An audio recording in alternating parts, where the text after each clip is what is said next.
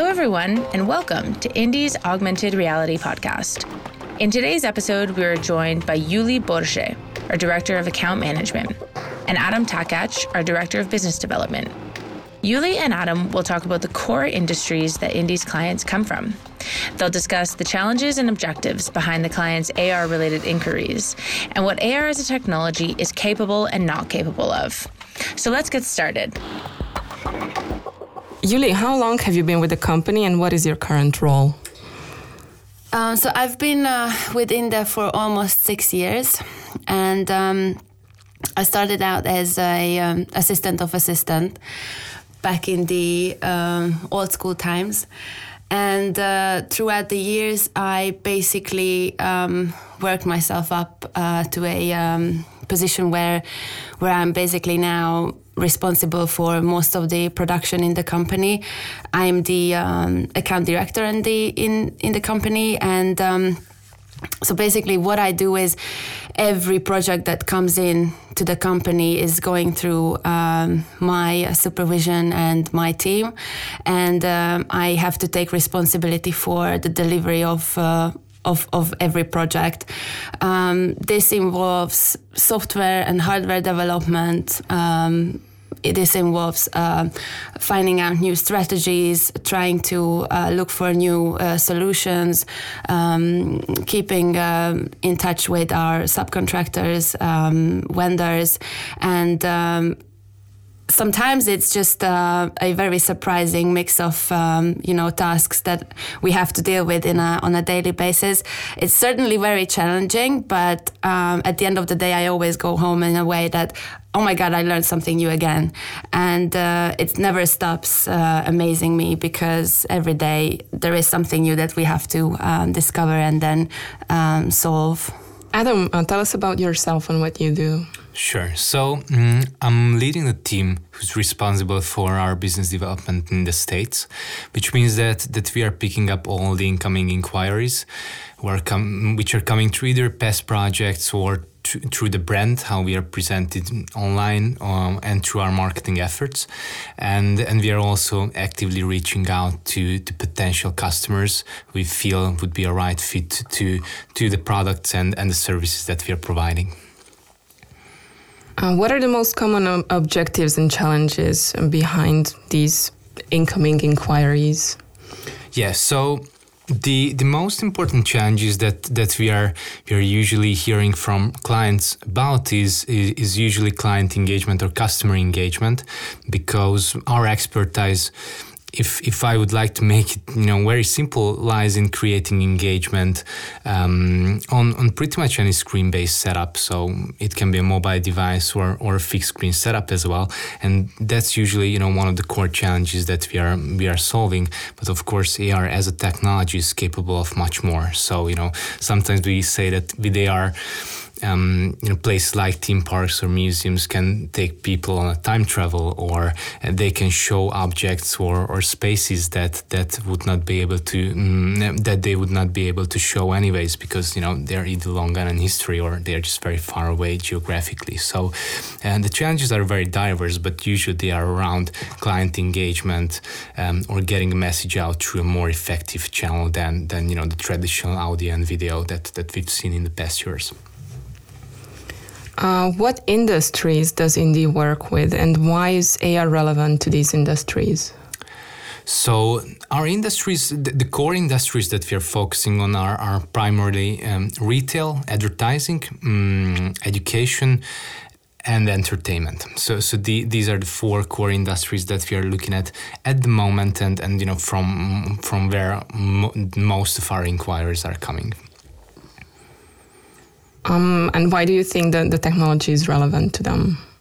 So, because of the exact same reasons. So, because these are the industries who tend to have the challenge that they need to provide the newest technologies, and this comes back to customer engagement, because when you are running a theme park, or you're managing a museum, or you are crafting an advertising campaign, you need to create engaging experiences where customers and visitors can just step in and enjoy and even share the moment, and this is what we can help with.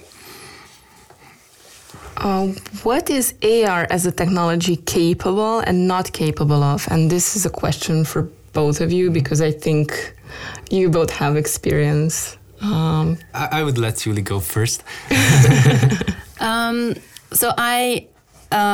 The side that I can talk about more is basically the end user who is on the site enjoying the experience that we usually deliver to very different kinds of clients.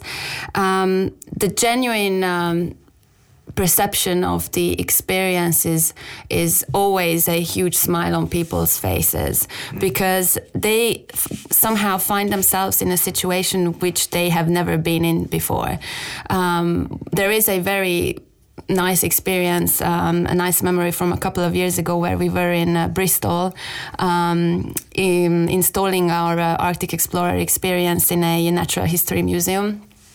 In cooperation with BBC, and that content features waves and water and all kinds of Arctic animals.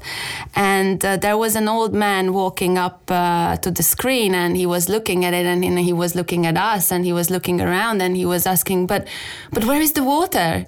And that was like a genuine, realization of AR and the total confusion behind it as well, because obviously you look up on a screen, you see yourself as a mirror image, and then you look around yourself, and then you don't see the things that you see on the screen. So obviously the people usually in a couple of seconds realize what's going on, and then they burst out laughing or they're just simply amazed. So from my perspective, it's a storytelling tool. It's a messaging tool to people to feel something, to perceive something that they would normally not. And through this, you can, I think, send messages and things to think, not in a direct way, so that it somehow gets into you and you remember it as a nice memory and not as a direct advertisement.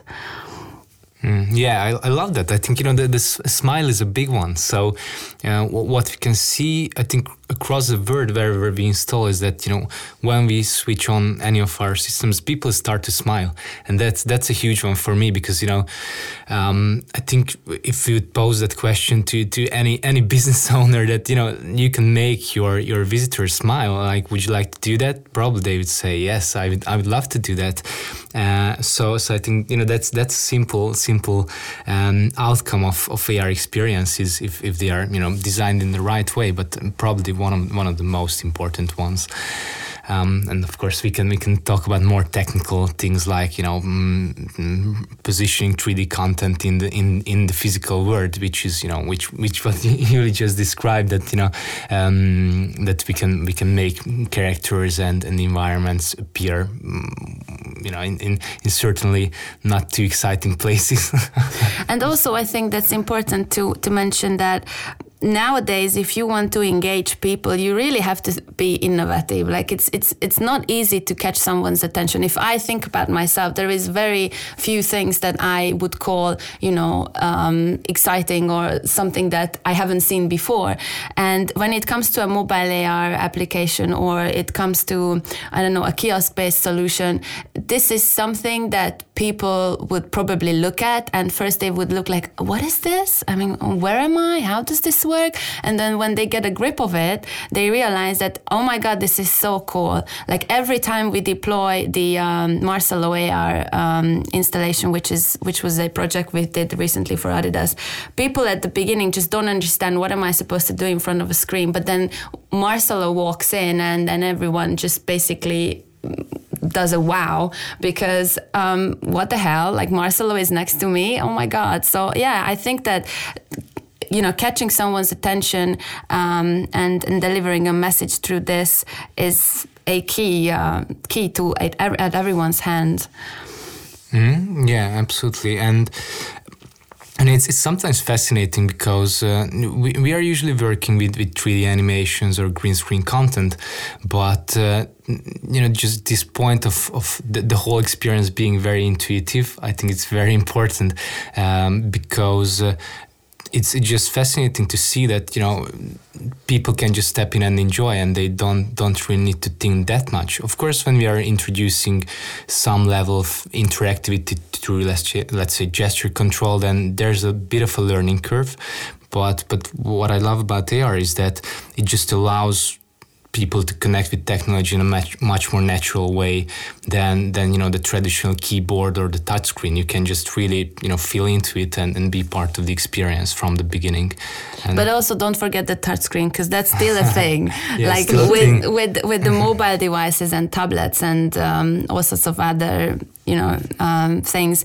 I think, for example, when we develop something for kids, which is maybe displayed on a touchscreen, that's again immediate engagement for kids when they see their favorite character appearing on the mobile phone next to their mommy or next to their pad, then that's again something that you just can't deny. It's beautiful. People enjoy it. Kids and parents enjoy it, they share it, it's already out there. Mm-hmm. Yeah, and I think, you know, the touchscreen and the keyboard still has to stay a thing for a while, because I think that's one of the core points with AR, that it's not really designed to take over the whole experience or be the main point, but rather to enhance it and just provide another layer basically to what we already know very well through, you know, our touchscreen and keyboard-based devices. You guys mentioned interactivity. What are the options in terms of interactivity when it comes to AR content, AR experiences? So from production point of view, there are a few ways to make a augmented reality content interactive. We have a project that I've just mentioned before, which we developed for Adidas a couple of months ago, which was shot in a green screen studio. We met Marcelo from Real Madrid, the famous football player, and we spent a couple of days in Madrid creating that environment where he just then walked in, and we had like very short amount of time to work with him. So in that system, what happens is that there is a host on the ground holding an iPad in his hand, and basically he triggers the content through a button on the user interface. And when Marcelo walks into the scene, the host has a power of triggering a positive reaction or negative reaction from the character. And obviously there is another part in the experience, because there has to be someone in front of the screen, a user, if we want to make it very official, and that user is performing some football tricks or any kind of tricks, and then that's the game in the experience, that the host triggers a good or he likes it or dislikes it. So Marcelo either says, "Oh yeah, good job," or Marcelo just acts like, "Oh no, it wasn't very good." And that's in a way interactive, because we are triggering content real time. Obviously, there is a human interference or a human, I don't know, person needs to take part in the experience, but still. Someone is deciding what's happening on the ground, and it's not a pre-rendered, not a predestined sequence of animations. So that's one way of making it more interactive. And then there is another way, which is a completely full-blown interactive solution, which is our live avatar system. That's a little bit more complicated, because it involves an additional member of staff to be on the ground on every installation, which makes it sometimes a little bit more difficult to deploy. But so basically, we need an actor who is performing as the 3D character on the screen.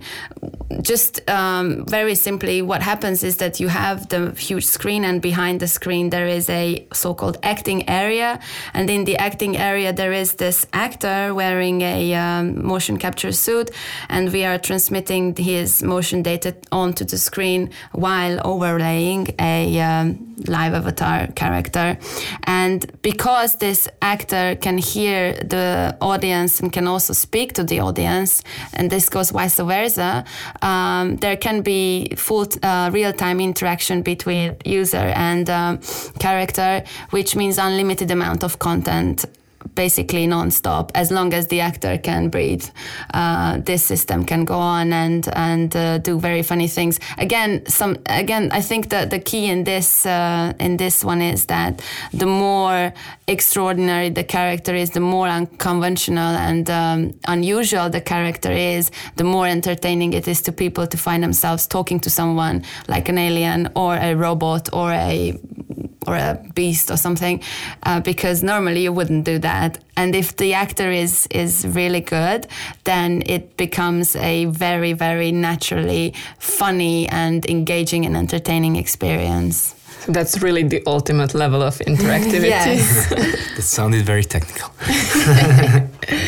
What are the common misconceptions when it comes to AR and what the tech can do?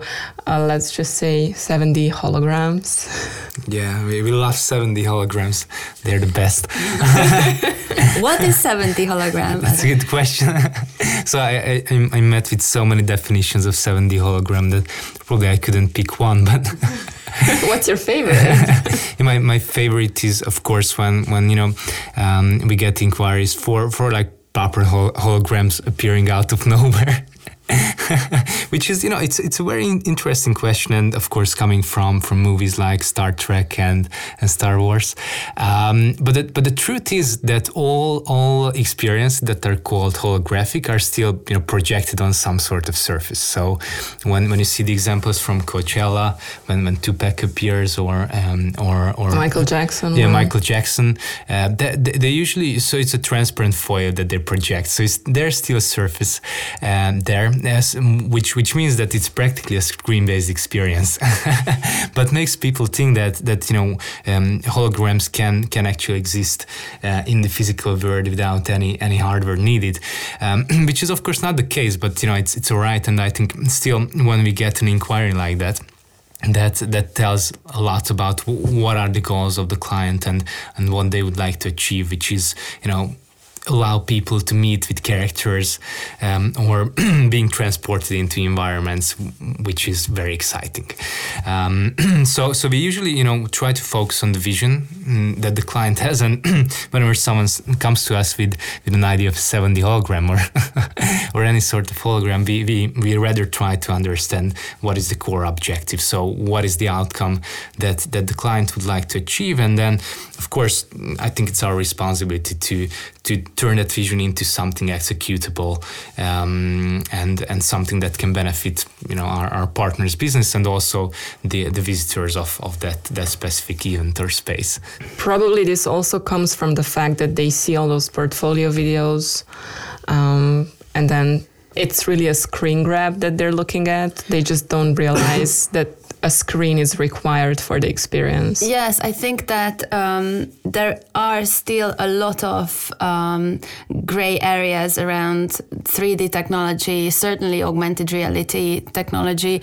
I personally met and talked to people who just don't understand without actually looking at it. And these are people from my age. So it's not like we're talking to, people who has nothing to do with technology. It's just very hard to understand. And honestly, if I wasn't in the industry, I'm not sure if it would be immediately obvious for me what this is about and what the technology is capable of. I think we, Indie as an AR company, has a responsibility to somehow cultivate the understanding of what this technology is capable of.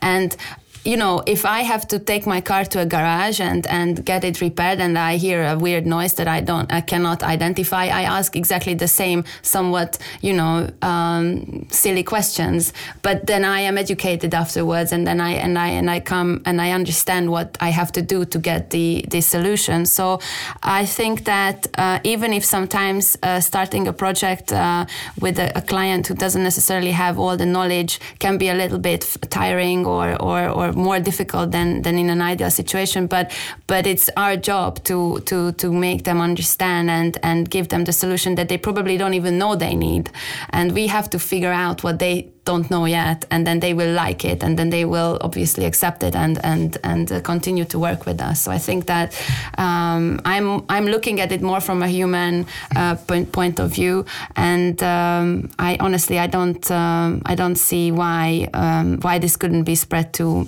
wide audiences. Mm-hmm. Yeah, and it's much easier to show what we are doing than to explain in words. So whenever we send the video across, or if someone has a chance to see it live or take part in an experience, so there are no more questions left. It just becomes very, very clear.